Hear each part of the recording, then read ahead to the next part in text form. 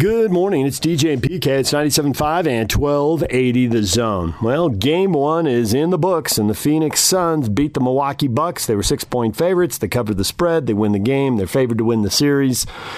It was a game that went a lot like the Jazz games went this year when the Jazz knew they were the better team. And like games, quite frankly, the Jazz played when Stockton Malone were on top. You kind of figure things out in the first half. You probably build a little bit of a lead, get it up to 5 to 10 points, whatever, somewhere in that margin. I think it was 8 for the Suns. And you kind of figure them out. And you see all their rotations, see how they're going to play you, any wrinkles they throw at you. But by the third quarter, 24 minutes of books in the basketball, there are no more tricks. You know where to attack them, and you go blow the game open, and the Suns did. And they got that lead up to 20. And credit the Bucks. They fought back. They got within 7, but they didn't get any more, and the Suns pull away and win the game. Chris Paul goes for 32, and really a predictable 32 if you were watching the game on TV, which is, I assume, is how most of you watched it. Maybe a few of you were in your cars or whatever and listened. But it really came down to a play in the first half when Chris Paul tried to throw a pass towards the top of the key. It got deflected. He got it back. He tried to throw it in the corner. It got batted out of bounds. And Jeff Van Gundy said, "Wow, I don't think I've ever seen Chris Paul have 2 passes deflected on the same possession." Mark Jackson said, "Well, that's because they're playing him to pass. He's got to be aggressive and go score and change that." And that was late. There's probably like 3 minutes or so left in the first half. And he came out in the third quarter and he attacked the rim. And he ends up with 32 points. He scored at will. They went on the run, and that was that. Now, Giannis Antetokounmpo, I thought he looked pretty good. Maybe he'll be even better Thursday, and he have an enormous game and tie the series up. So I think the Bucks should have some hope there. But the Suns, everyone thinks that, not everyone, but most people think they're the best team, and they look like the best team. And Chris Paul went off, and we'll see how the Suns choose to defend him in Game 2. All right, we're going to switch a little gears right now. College football, Miami Hurricanes, a mixed martial arts gym, is going to give every player $500. It's an enormous contract. Name, image, and likeness. All the Canes football players are getting taken care of. Where is this going with name, image, and likeness? We had Steve Cleveland on late in yesterday's show and discussed how he thought this might play out. Obviously, coaching JC Ball in California before he came to BYU, before he went to Fresno State. So you got a little experience in this area. Here's Steve Cleveland with PK and I talking name, image, and likeness and paying college athletes on 97.5 at 1280 The Zone. Steve, you coached for a long time, JC Ball, BYU, Fresno State. The name, image, and likeness thing has been coming for a while, and now the first few days in, there's deals cut almost immediately. Where is this going? Can you give us 1 or 2 unintended consequences of this? Because we're sure there's going to be a lot of them. Well, look, I think the first thing is how you legislate it and how you administer it. And there's so many things that they still don't even know that are going to happen. I mean, and I'm not an expert on this. I've read what you've read and trying to get an understanding. And I'll be honest with you, I don't think it's going to impact that many athletes, to be honest with you, when it's all said and done. I'm sure the really elite athletes, there's going to be some, there's a benefit to them in some situations. But if young people are thinking that people now are just going to line up and want to give them money at a time when we've gone through so many things in life here with COVID and businesses going out of business and this and that I think it would be foolish to think that there are going to be a lot of student athletes that actually really benefit from this. I suspect there will be. You're opening Pandora's box here where we don't know what the consequences are. And certainly I get how the legal system came to the point where they are. But I'm just not sure. I'm guarded watching this to see how it's going to play out. And there's so many unknowns. And maybe because of my conservative nature and never really, I mean, you know what? It's true. I mean, these young men, I remember, I mean, it's different today even than when I was coaching. I mean, you couldn't buy a kid a meal. You couldn't get a milkshake for him. You couldn't send them home when their parents were sick or ill. I mean, there were so many restrictions that everything was a violation. Everybody said, "Well, oh, yeah, they run nobody was running a clean program," because there was unintended things that happened in every program that led to sometimes more serious, ramifications. But at the end of the day, you look back in the 60s and 70s and 80s, 90s, the student athlete was wasn't given a whole lot. I mean, yes, there was opportunities. And you could say, oh, they got an education, and all of those things. But there were a lot of things we couldn't do that made it really difficult. And now all of a sudden we've gone full circle where the perception is that they can be paid, they're going to make money, they can have contracts with businesses and things, and anything that, whether it's jerseys, the likeness of their jersey or their face or whatever it might be.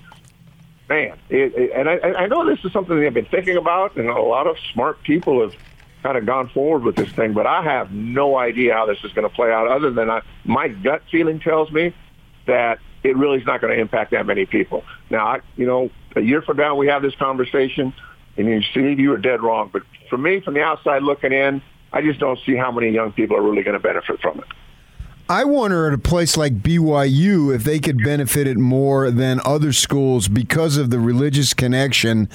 You look at these guys when they go on into the pro ranks. Like, you can't drive around. You may have noticed it because I know you spent some recent time here with your son along the Wasatch Front. You see pictures of Taysom Hill and Daniel Sorensen of the Chiefs and of the Saints. I don't even know what they're advertising, but I see their faces on the billboards, and there is that connection because of the religious connection. And certainly we understand a kid like Jimmer. If this would have been around in Jimmer's day, my goodness, I mean, he would own half the town.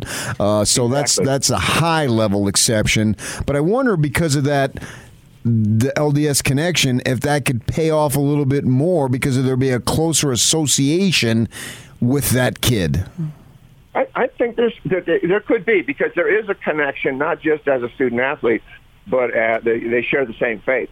And it's a very connected group of people worldwide. And so, I think that possibly could connect. And they have passionate fans, as all schools have really passionate fans. But most schools, I mean, if you're at Notre Dame, I'm not sure that every young man that is a student that goes to Notre Dame is a Catholic, but there is a connection there as well, but that's a different situation. Whereas in Utah, a lot of the membership of the church lives in the West, and specifically a lot of members in the state of Utah, where BYU is. And so, I could see that, where there's such passionate fans that they may look for ways to, you know what, I think we support this young man, and we'd like to have him represent our company. So I could see that happening more there than I would at Fresno State, where I live and watch. Right. And there's some high-level, Aaron Judge playing for the Yankees, who was a baseball player there. You had Paul George playing basketball, Derek Carr playing football. Those were all high-end, professional athletes. But I don't see that community at any time really being in a position to do the things that they're asking to do, because it's just they didn't get that kind of support. So most of their notoriety and money was made at the next level. And but you never know. I mean, I know there's two twin basketball players for Fresno State who have like a gazillion followers on Twitter and this and that, and they're trying to make money out of this thing. So I guess it can happen in every community, but there's a big difference, for instance, in the two communities that I live in terms of the relationship between fans and players. And certainly I could see that at BYU because of the church. Not because the church has anything to do with it, but because there's such a connection. I think it just comes down to that most state universities, most public schools are naturally geographically based, and you look at Army, Navy, Air Force, Notre Dame, and BYU, those five have far-flung fan bases that are digitally connected. They have to be. Yes. And once you have the digitally connected fan base, you've got digital businesses appealing to them, and those businesses may want players from those schools in a way that fill-in-the-blank State University. Yeah, I know Ohio State's got a national rep, but most of those state universities just don't. Yeah. No, I really like that thought. I hadn't really actually given that thought where they could benefit, but from that digital businesses, you're right. And young people, they're prepared for that. I mean, they live in a digital world. They know the digital world. And so you have two groups that can connect because of that. And, that's a great thought, David. I mean, I think that that is an area that would bring people together. And, no generation has been more digitally in tune than the one we live with today. One of the things that makes me a little bit concerned is that some of these guys who don't come from much all of a sudden may get some money, and then you get a bunch of hanger-oners that are just going to try to pilfer it, and all of a sudden going to buddy up to these guys, and because they already get it to an extent, but now it could be even more.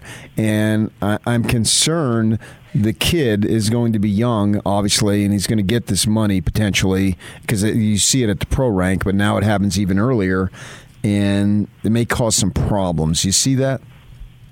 Well, I'll tell you what, I'm sure that presidents of schools and athletic directors, and I know most schools are supportive, and I've listened to people who are supportive of it, but they better have things in place. and as big as an organization as the NC2A has been with all the rules, and I'm not suggesting 100 more rules because there have been so many NC2A violations throughout the years at most universities at some time or another. And this really opens the door to inappropriate things that could potentially happen. And so I think more than anything, the responsibility lies with the institution. And they better have things in place. They better have staff in an athletic organization. They better have staff, with the booster groups. And they better, they certainly have got to monitor this in ways that they've never done before. And everything's so new. And I'm sure they're going to learn. And probably there are going to be some mistakes, and there's going to be some inappropriate things happen because they already have been happening. And now we're opening the door to it and saying it's okay. How do we define that?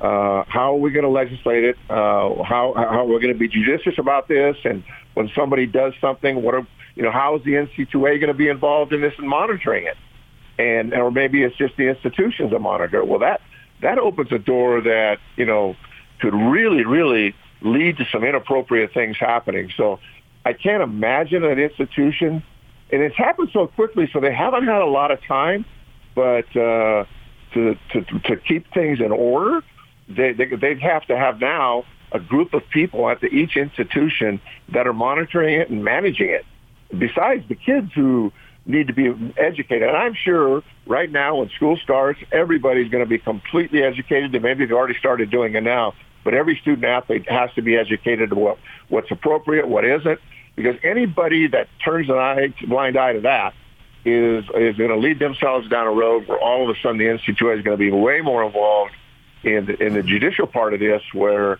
schools are in trouble, and it wasn't maybe meant. It's just that inappropriate monitoring. And listen, I have had a lot of experience with the NC2A when I was at Fresno, when I met with the NC2A for things that had happened there, and it wasn't a pleasant experience. It wasn't about anything that I had done or been, but it was something that I had to manage and fix. And I know what that feels like, to sit in a room with a bunch of attorneys and presidents and everybody else to talk about how we're going to monitor this. And now we have something everybody seems to be really excited about, and I don't have any issues with kids being compensated for their likeness, and if it's appropriate, hey, good for them. I mean, that's good for them and good for the institution. But you better monitor it, and it better be done in an appropriate way. Otherwise, we're going down a road here that could be pretty destructive to people, to programs, and to businesses. Steve, we'll leave it there for now. I'm sure we will revisit this down the line. Yeah. Thanks for joining us for a few minutes, and we will talk to you again next week. Thanks, guys. See you. All right, there is Steve Cleveland. More in a moment. Stay with us here on 97.5 and 1280 The Zone. The playoffs may be over for the Utah Jazz. You're outstanding. But the season never ends on the Zone Sports Network. From the NBA Draft to free agency and on to the Summer League, the Zone will be with the Jazz every step of the way as the Jazz front office builds for the future. Your exclusive home of Utah Jazz basketball is right here on 97.5 1280 The Zone and the Zone Sports Network.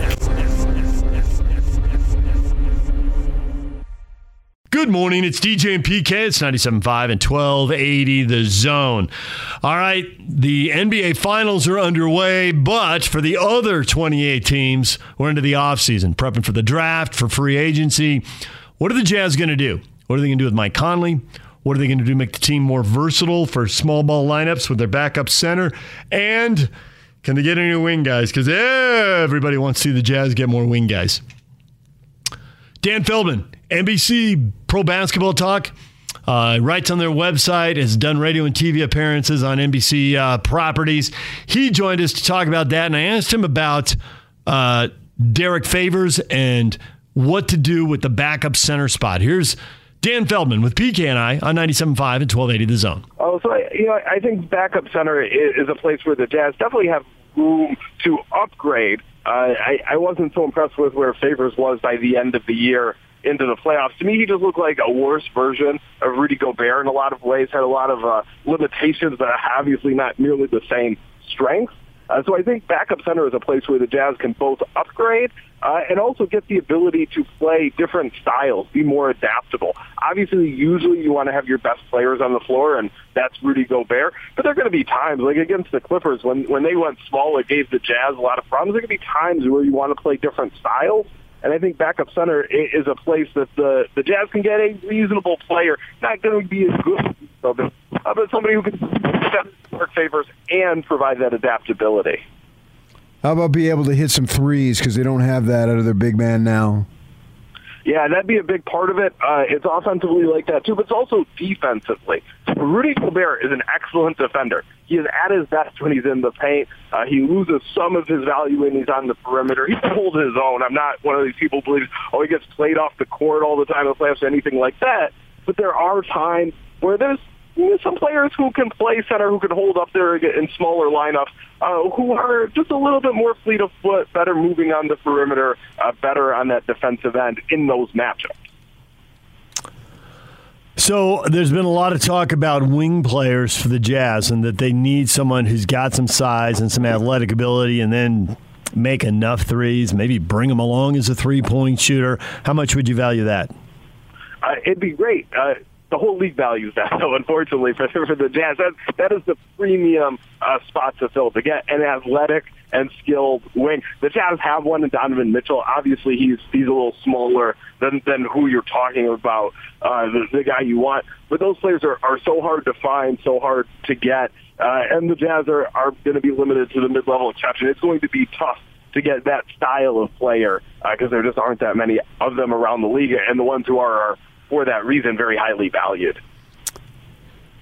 So Damian Lillard has a massive contract, and he's a massive talent for sure. Do you think there's any way he would get moved? If he wants to. That's how the NBA works out. If he wants to get traded, he will.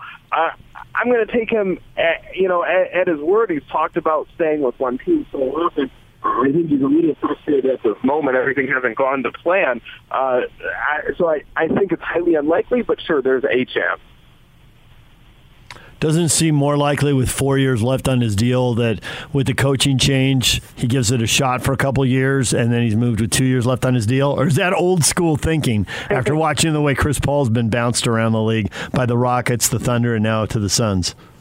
It's different than Chris Paul because Chris Paul, when he engineered the moves himself, it wasn't with so much time left. He didn't want the Rockets to trade. Well, maybe he did by that point, but he wasn't forcing a trade, demanding a trade. The Rockets were the real impetus there. They wanted to get rid of him. The Trailblazers don't want to get rid of Damian Lillard, no way, and they do have some leverage because of that. So much of this is really about the Stars' stomach for doing this, right? If Damian Lillard really wants to be traded and is willing to make a mess and make things difficult on the Trailblazers and not be the great leader he was and not be the great teammate he was, he can probably get traded. A lot of players don't want to do that. That's not their mindset, and that's so far from what Damian Lillard's mindset has been. Does Kawhi go back to the Clippers? I think that's most likely. There's no signal I've seen in any direction stronger than just 2 years ago he chose the Clippers. He could have gone anywhere, and he chose the Clippers. Obviously, it hasn't worked out as well as anybody there would have hoped. But has it been so bad that he's ready to leave? I doubt it. But it's at least possible. Once you hit free agency, you have options. What happens with the Mavericks? Because obviously you got Luka Doncic there. Awesome, but you got a new coach. You got a new GM. You got the ability to create some serious cap space. What are they going to do? It's kind of a bummer for them in that they've been saving up to have this cap space. This last year before, Luka Doncic is going to be on that Supermax contract and so highly paid. You have him on that cheap rookie scale contract. This is your opportunity to get cap space. And Giannis signs his extension. Kawhi Leonard, who we just talked about, was probably going to stay. I mean, I'm sure you make a run at him. This free agent class hasn't panned out as hoped. Tim Hardaway Jr. played very well for them, gave them good minutes. A lot of their cap space is based on him leaving, his big salary coming off the bus.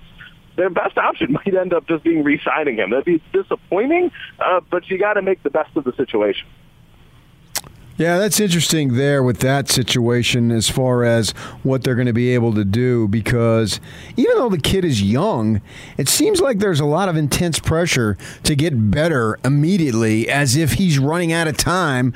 And what is he, 22? Maybe not, I don't even know if he's 23. So it seems like, when you look at somebody like Chris Paul, who doesn't get to the finals until his 16th year, it seems kind of silly that Dallas is under this pressure, but at least that's my perception of it from the outside.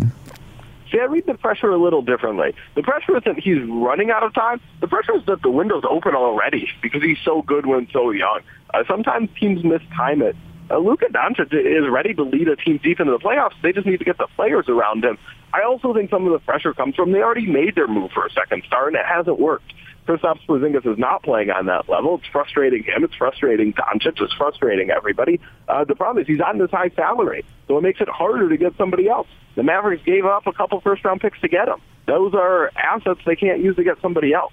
So I think the pressure just comes from the frustration that, the first plan hasn't worked. That makes it harder to get to the second plan. By the time you let the first plan, if you're just going to let it run its course, then maybe Doncic is even more frustrated.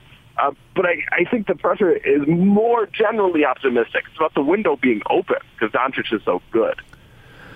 So the Grizzlies should be better because they're young. The Warriors should be better because they're healthy. How much better are those teams going to be, and can they make a Suns-like leap? Suns-like leap is tough. That's a high bar. Both teams definitely can be better. The Warriors were pretty darn good this year when they weren't playing James Wiseman and maybe a couple other players who didn't belong in the rotation. The Suns, the Warriors, is a framework there, right? Steph Curry is awesome. Draymond Green can still dial it up at times. It's a question how often he can as he gets older, but they should be pretty good. The Grizzlies, they've got to decide how fast they want to accelerate, because some of the reason they were good, of course, is they're super young players, especially Ja Morant. Some of it is they've had a couple solid veterans, especially Jonas Valanciunas. Do you want to keep relying on him? By the time Ja Morant is peaking, Jonas Valanciunas might not be in his prime anymore. So do you want to try? Where do you want to time it? Do you want to have everything come together when Ja Morant is at his peak? Then maybe that means trading Jonas Valanciunas, getting something for him, a younger player who's better timed with Morant, or do you want to try and be better now? But both those teams, however they go, both the Warriors and Grizzlies should be in that playoff mix next year. Well, Dan, before we get to next year, we got the finals this year. So enjoy them. Thanks for joining us, and we will talk to you again as the offseason heats up.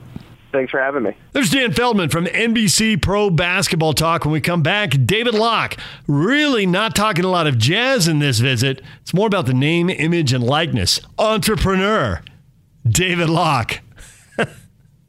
He'll join us next. Stay with us. The playoffs may be over for the Utah Jazz. You're outstanding! But the season never ends on the Zone Sports Network. From the NBA Draft to free agency and on to the Summer League, the Zone will be with the Jazz every step of the way as the Jazz front office builds for the future. Your exclusive home of Utah Jazz basketball is right here on 97.5 1280 The Zone and the Zone Sports Network. Good morning, DJ and PK. It's 97.5 at 1280 The Zone. So we had David Locke on at the end of last week, but a lot of you were ducking out for the holiday weekend.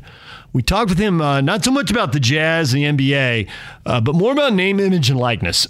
David's mind goes a million miles a minute. And he launched a podcast network, the Locked On Network, that really took off. He just sold an interest in it and did quite well for himself.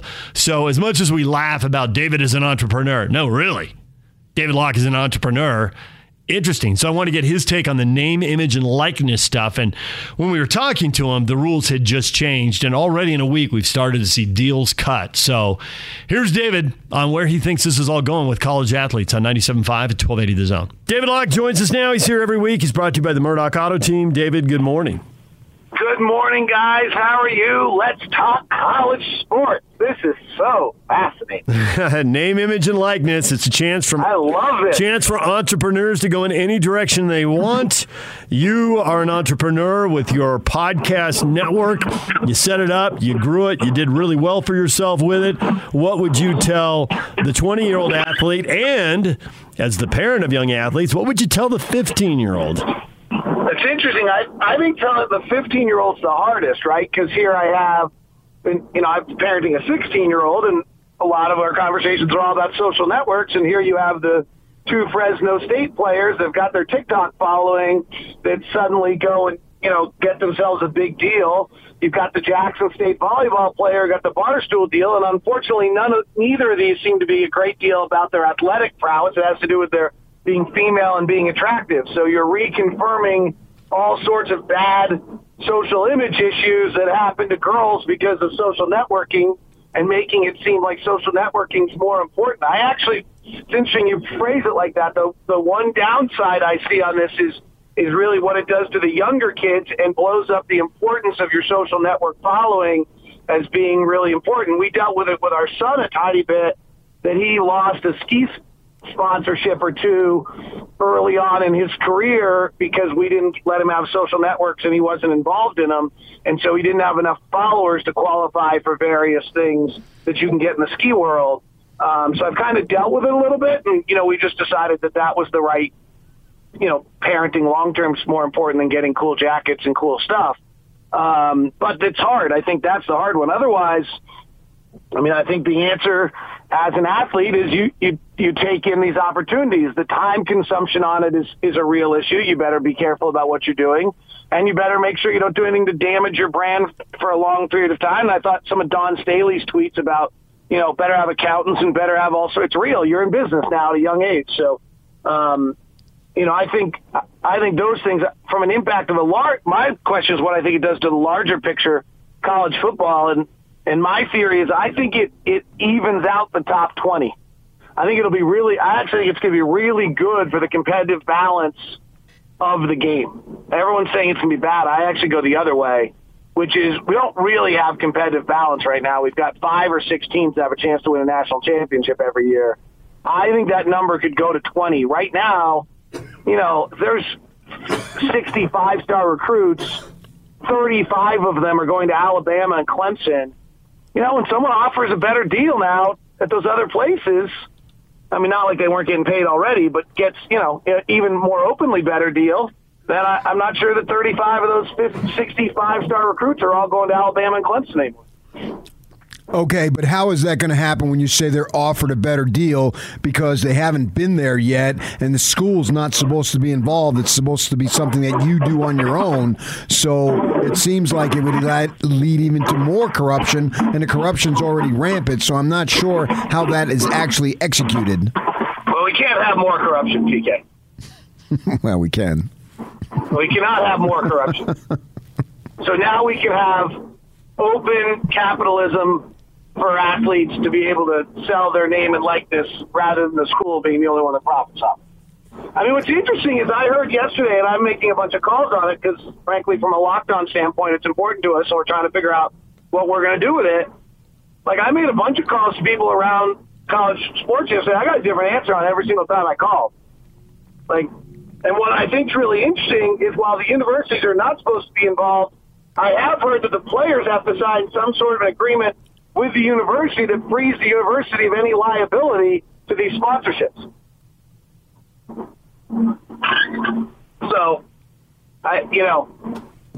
the answer to your question is, I'm sure in the recruiting process, it'll be mentioned, hey, in our past quarterback had these endorsements, and our past running back had these endorsements. It's not necessarily saying you're going to get them, but our past one did. Okay. So I'm sure that'll be taking place, and I actually think that'll level the playing field. The other one I think is really cool is Patrick Kinahan, the huge Arizona State baseball fan, hits it big, right? So you now have millions, PK, and you decide, you know what, I want to make sure that Arizona State is in the College World Series every year in a powerhouse. You probably could do that. Maybe baseball's too big, but if you really decide, like BYU women's volleyball is pretty darn good, but let's say you want to make sure it's really good, and that's your passion, is one of these Olympic sports. I think individual boosters and bringing together a collection of businesses that now endorse those athletes suddenly can take an individual program at a school as a passion project and turn it into something great. Is this going to be more a social media play, more a retail advertising play, or more an entrepreneurship play? How's this going to go in the long run? I don't know. That's a good question. I mean, it's just an equation, right? I mean, I'm doing it. We're trying to figure out it Locked On. Like, are we allowed to go suddenly, who's the new BYU quarterback? Who's the new Zach Wilson? I don't know who's starting BYU quarterback. They haven't named one yet. It's Jaren Hall, Baylor Romney, or Jacob Conover. They're the three guys who are competing. So, like, Jake Hatch on Locked On Cougars suddenly creates a deal with Baylor Romney to come on the show for X amount of dollars every week and becomes a regular on Locked On Cougars. So how many listeners does he bring in? What's the value of a listener to us? Is it worth it? Like, that's the equation I'm doing every day right now. Right. We discussed that with Tom Homo, that very thing. If Jaren Hall wins the deal, does he have a deal with Channel 2 to give an exclusive interview after every game? And what did Tom Homo say? Well, he acknowledged that it could happen. It's an interesting concept that the player can now be exclusive, and so the sports information director tells him he's got to do media. He says, I can't do it. I'm getting paid by Channel 2. That's what we were discussing. We're going to areas that could potentially happen. I've already talked to a current sports information director who said, so when you walk in the locker room after a game and you tell the 3 to 5 players you're going to the podium, do the 6th and 7th players look at you and say, you're killing me, you're quieting my brand, I need to be out talking to the media? Yeah. And they acknowledged, yeah, we got to figure all that stuff out. And maybe they just take everybody to the podium now who's requested so they can tell the players, well, you weren't requested. Maybe it's a good day for the media, and they'll suddenly realize they can't hide their players because their players want to be out. Possibly. Players are now. Why should a player go to the podium anymore? Why shouldn't the player sit in his locker room and do an Instagram live and hold his own press conference after the game? Well, and then get all the followers on his account. If you're trying to get all the followers you would do both. Right. Hey, I'm doing an hour after every game. I'm doing Instagram live. Take your questions as fans and media. Yep. Then you just have the media go to Instagram. Right. Absolutely. Right. I mean, we already go to team websites and to Zoom calls, and you already see if someone tweets out something that's newsworthy, everybody's running with it. It's embedded in stories. SportsCenter's got graphics for it. NFL Network's got graphics for it. I mean, everybody's on it. Yep. It's almost like a team should say, you know what, we're just going to let the players do their own stuff. Go. We're no longer involved. And from that perspective, but then what we're seeing now and has been ongoing is schools are producing their own content. Right. The interesting one is, my understanding is that if you have a brand, if Channel 2 has any relationship with BYU, then you can't do that deal. Which is really wild. So you almost have to not have a deal with the university to be able to do the deal with the players. It's all to be figured out. Where's this going? It's kind of great. Not kind of great. It's 100% great. Potentially. I love it. Potentially, right? You know what? Like, PK, it's the same way I feel about the transfer portal. Sure, it's not perfect, but what we had before was obscenely wrong. I agree with that. And I get that, but let's go right back to what you said earlier about the first deals are for female athletes, and it's reinforcing body image issues. And that's not only critical for that person, for that, in some cases, kid, right? Because there'll be high school athletes who could be exploited, or, depending on your point of view, benefiting themselves. But the message that gets spread to other kids, the unintended consequences are huge. I've raised a daughter. You've raised a daughter. PK's raised a daughter. It doesn't impact just the one kid. Right, but that's not, 100%. I'm with you 100%. 100%. And David Portnoy is making hundreds of millions of dollars on exploiting women. That's his deal. But that's been going on in society forever. And until society backs off, that's not the fault of name, image, and likeness. That's the problem of the way we've treated women in our society for hundreds of years and continue to do so. And until, someone decides to not support the people that are doing that, that's the issue. It's not name, image, and likeness. It's the unfortunate reality. Someone's got to decide they don't want to support Barstool because of what if they're raising a daughter and they're supporting Barstool, I ask you to check yourself. All right, how about a little jazz content, David? Mary Conley said something on Instagram if you want to just go with this whole theory. All right, what do you got? No, I'm joking, but okay. Mary Conley tweeted out an Instagram picture of them packing up from Utah. Well, of course, because they live in Columbus. But it created this firestorm. So I just was laughing more about the media all at Instagram and us reacting. So Mary Conley must be Mike's wife. Yes. Okay. Right. So we're going down the whole Gordon Hayward Celtic jersey, whatever, what holiday was that? Was it Halloween or? I don't remember. Right. It was some holiday. St. Patrick's Day. St. Patrick's Day? Yeah. It was St. Patrick's Day? Yeah. Right. Accidentally breaking the news. Mary Clancy is an Instagram influencer, so she's done name, image, and likeness for herself. And very good at it, frankly. That's actually on the simplest end of this conversation. Whether an athlete goes in, the idea that the previous idea that an athlete could not be an influencer because they were playing sports, the fact that this guy couldn't do country music concerts because he was an athlete, it's just the most absurd thing in the world. So while this may not be perfect, there's nothing worse than what we have. I agree with that. Yes, absolutely. We're up for it. We're just acknowledging there's unintended consequences. We don't even know what they are. Right, we don't. They are so unintended. We can't even predict right now. We're going to sit here 6 months or a year from now and go, wow, that turned into a deal. Didn't see that coming. Right. Yeah, I don't think it's going to be as bad for competitive balance as everyone's making it sound. I agree with you on that, if for no other reason than how much worse is competitive balance going to be. In football. In football, there's 6 teams fighting for 4 playoff berths, and Alabama and Clemson are, even among those 6, are cut above the other 4. Ohio State and Oklahoma are trying to get there. Notre Dame's trying to get there.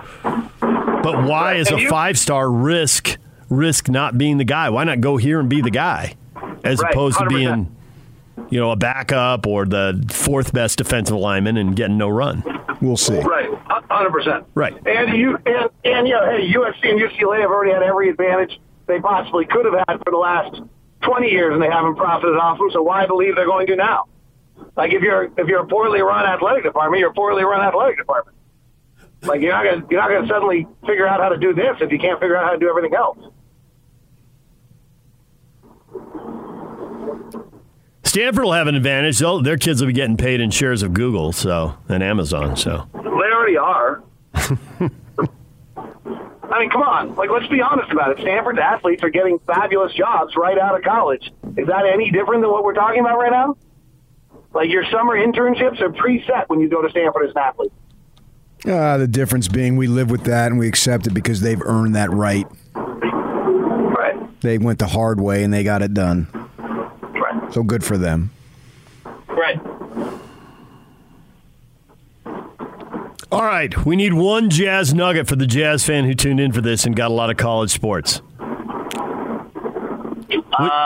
With the change, I'm curious, with the change now at the top of the organization, are we going to see a subtle or maybe not so subtle shift to the 5-out lineups and having those available for the minutes that Rudy Gobert is off the floor? Yeah, I mean, I think that a lot of our focus is on, what happened to us defensively, and it should be, frankly. But I think the story of the playoffs has been roster versatility. Though, frankly, Phoenix doesn't have a great deal of roster versatility. They have enough, though. They play Dario Saric as their backup center, and if they had to play him more than 8 minutes a night, if Ayton hadn't been such a force, they could have. Most teams right now have – Atlanta has it, Milwaukee has it, Brooklyn has it, Philadelphia, Joel Embiid's so prominent that they don't really have it, but I think their backup center their backup center should be Ben Simmons, but that's a different issue. They have roster versatility. Golden State didn't have roster versatility. They couldn't go big. So, in both directions, but I do think that what you'll probably see this year is a movement toward a little bit more roster versatility by the Jazz if they're able to do it. And so that means personnel change? Yeah, I mean, right now we really can only play one way, which is fine. And I think that was Dennis's signature and he even said it. If you go back to, I asked Dennis and Justin in a press conference last year about whether or not they believe in wanting to play defensively in multiple different facets, or if you're better off being able to play 48 minutes the same way. And I thought after drafting Azubuike, I interpreted Dennis's answer as saying that he really believed in playing 48 minutes in a similar style the entire way, which if you look at our centers, they're all three of them are the exact same style of players. And so that led us to playing, drop big defensively. We didn't have a lot of options to switch 1 through 5. And offensively, you're playing a pick and roll game, not a pick and roll pop game. There wasn't a great deal of roster versatility. And my understanding from that question that I asked Dennis at the press conference, and I apologize to him if I'm misinterpreting what he said, was that was by design. Now, maybe I misunderstood, so I got to be careful, and it was 6 months ago. But that was my understanding at the time, was that was by design. It made sense to be by design. But as the year has evolved, I think what we're seeing is more roster versatility from teams. And so if the Jazz can do it, I think they'll try to create more roster versatility. And how do you think they go about that then? I don't know. Me either. Veteran exception, draft pick seem to be the two obvious. I mean, there aren't a lot that's probably the issue that has to be confronted the most by the fan base and ourselves, is that there just are not that many levers to pull right now. So even ignoring the luxury tax impact if you sign someone, and Ryan and Ashley Smith have shown the willingness to do that, which I find, I guess it's impressive. I'm never sure what I think about luxury tax. From a financial standpoint, it's so prohibitive, I have a hard time calling it impressive, right? It's a commitment. Let's just call it that. It's a clear commitment. But because you're in the luxury tax, you don't have the mid-level exception. So when you go out to the free agent market, you don't actually have full mid-level. You only have taxpayer mid-level, which is a smaller number, which makes it really hard to sign kind of a mid-level free agent because everybody else who's not in the tax can give that mid-level free agent more money. So that kind of takes a playoff. We can't trade a draft pick until after the draft. We could draft the player and then trade the player once we acquire it, but we can't trade any future draft picks until Memphis exercises the pick that we did in the Mike Conley deal. So that lever's off the table. Then frankly, because you're in the tax, you have less margin by which you can make trades in what your window is of matching those salaries. So that's off the table. So now the moves that are on the table are a late first-round draft pick, which is pretty unlikely to contribute for a really, really good team, and then minimum veteran salaries which have turned out to be very prosperous for teams, but we've got to prove we can go get them. You know, the Reggie Jacksons of the world that were on the scrap heap that they went and got for the minimum. Some other, Brooke Lopez, frankly, coming out of L.A. was about as low level a contract as you could get. That was a great move by Milwaukee 2 years ago. They've paid him since. And then the last piece of the puzzle is trading your current players. Like, as much as we love Bojan, Joe, Jordan, Mike, all these guys, and it would be negligent not to, you've got to run around the league and find out. And, like I'll throw one at you and tell me what you think. Like, at first it sounds terrible. Joe Ingles for Larry Nance Jr. No. You're jacking up our radio show, dude. Right, but so I think Joe was unbelievable this year. I would have voted him for Sixth Man of the Year. I thought he was as important as anything we had. His three-point shooting and what he did was one of the large reasons why we were successful. I think it's the most undervalued thing. There's not an ounce of me that has any part of believing that Joe Ingles is fabulous for us last year. Third ball handler in the pick and roll. Best spot-up shooter in the league. Best shooter in the league over the first 8 seconds of the shot clock over the last 4 years. Like, I'm not lost on Joe Ingles' value. Yeah, but he acknowledged this. He acknowledged this in an interview about finishing his career. He says you want to, but it's a business and you know how it works. I mean, right. He knows. He said it. Larry Nance Jr. lets us have roster versatility. I don't know if that's the right answer. I just found a contract that matches. Sure. Right? So Larry Nance Jr., you'd have to find a way to, do some other things with your roster. But Larry Nance Jr. probably can play the 5. He's in a really interesting interview this year. I actually happen to be listening to Locked On Cavs. Talking about I can do it for 12, 14 minutes a night. I can't do it for 30. Well, okay, that's all we need it for. He can shoot the 3 well enough that he can play the 4. He can switch 1 through 5 defensively. Like, he gives us a totally different look to who we are as a team. Is that worth it? I'm not. That's above my pay grade. But that conversation should be taking place inside the Jazz front office, and it certainly is. David, we appreciate the time and all the random ideas for name, image, and likeness, and a little bit of NBA along the way. Thanks a lot. We'll talk to you again next week. You wanted a little nugget. That was a pretty big gold nugget right there. We are like 49ers on the gold trail with that one. That one creates a little conversation for you. There's David Locke. When we come back, what is trending? All the headlines, including Game 1 of the NBA Finals with the Suns and the Bucks. Next.